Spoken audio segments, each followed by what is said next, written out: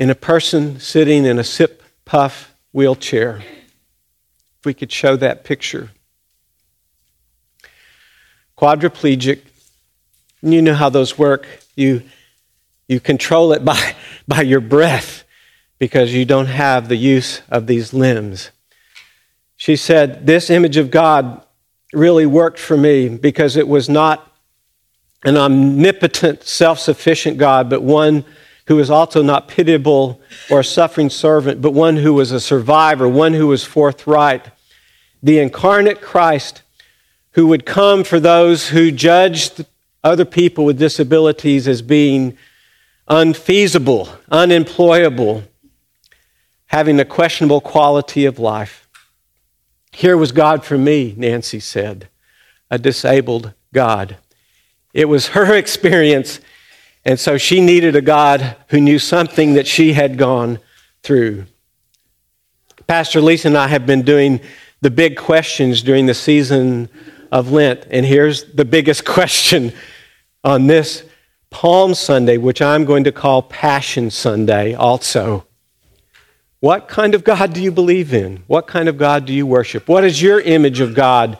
What is your metaphor for God? What is your name for God? For Nancy, it was a disabled God.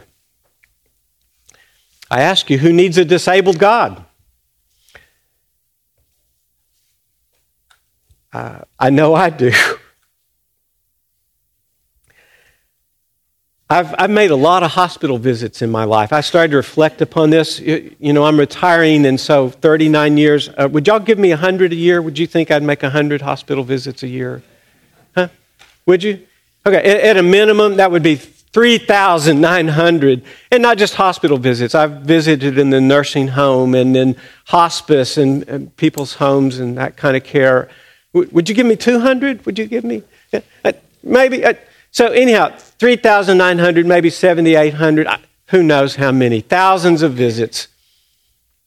So I did some field testing with this understanding of a disabled God, because over the last few weeks as I've visited some folks, they asked me, what have you been preaching about, Pastor Lynn? And I said, these big questions, and here's one of the biggest ones, a disabled God.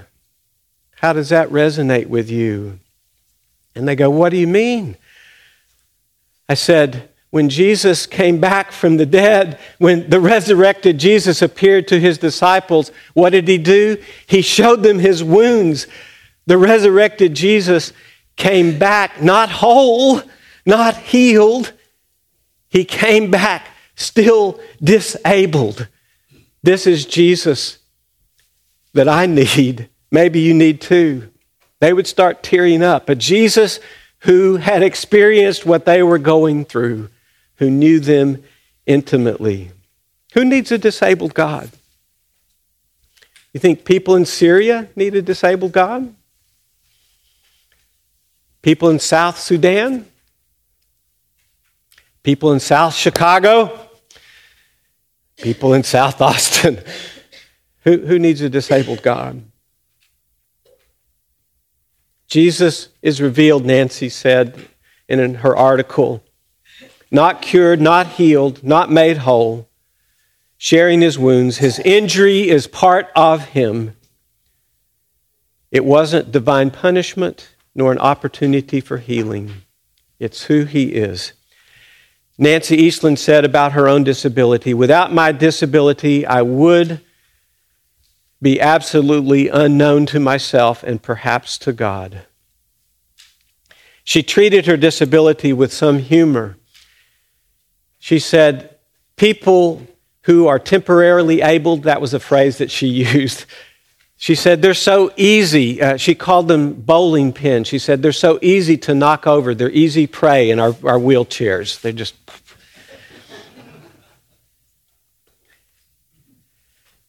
I grew up using the phrase handicapped. That was anybody else? Yeah, handicapped. I looked it up this past week. You know where that came from? Elizabethan laws in England said that you could legally be a beggar. There were certain people that got this certification. And how did you beg? You held your cap in your hand asking for people to put money in it. We've never seen any examples of this today, have we? Except at a lot of street corners. Handicapped. We have more appropriate language today. Nancy Eastland wrote about persons with disabilities, not disabled people, but persons with disabilities. Persons, she emphasized. The stuff I've been reading this past week said, not little angels, not test cases to see how strong you are, or if it's good for your character development, or if it's redemptive suffering for you. It's also not being cursed by God, but persons. Who needs a disabled God? As I've been preparing for the sermon, I've read the papers this past week, and there are budget cuts for persons with disabilities. I go, ooh, who needs a disabled God? Maybe we need a disabled God today.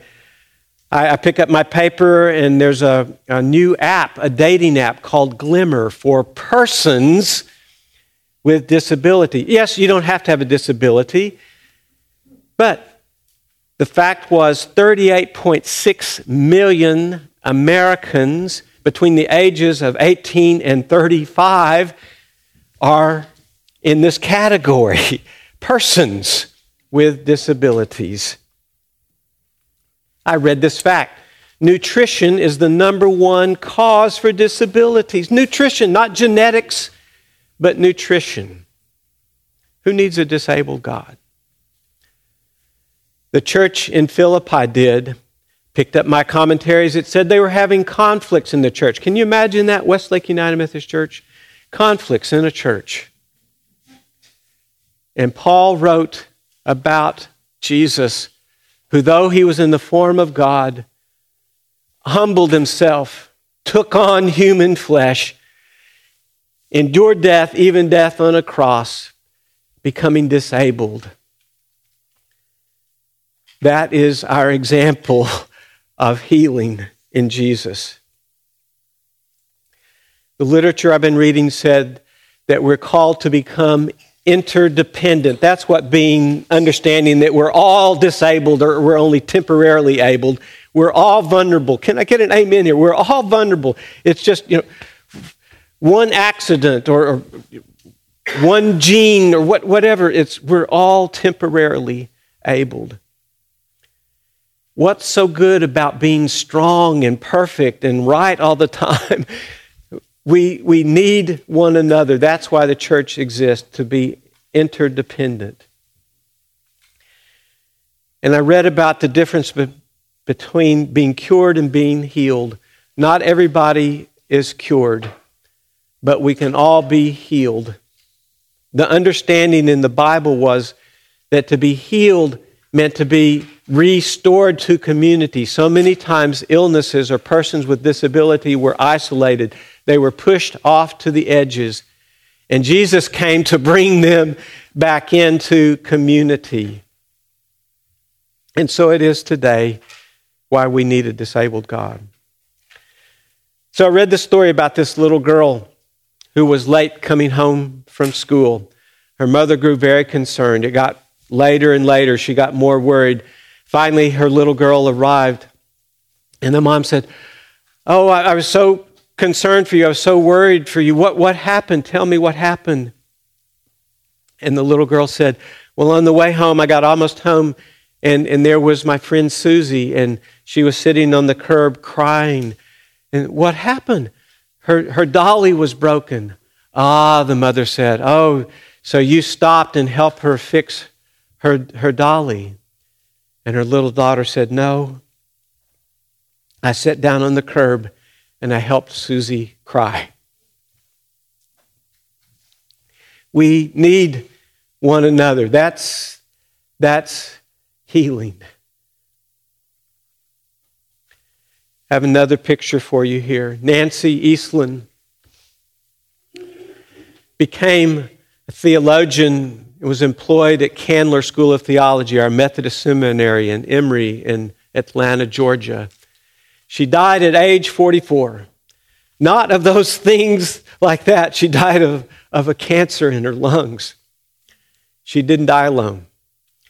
She was married to Terry.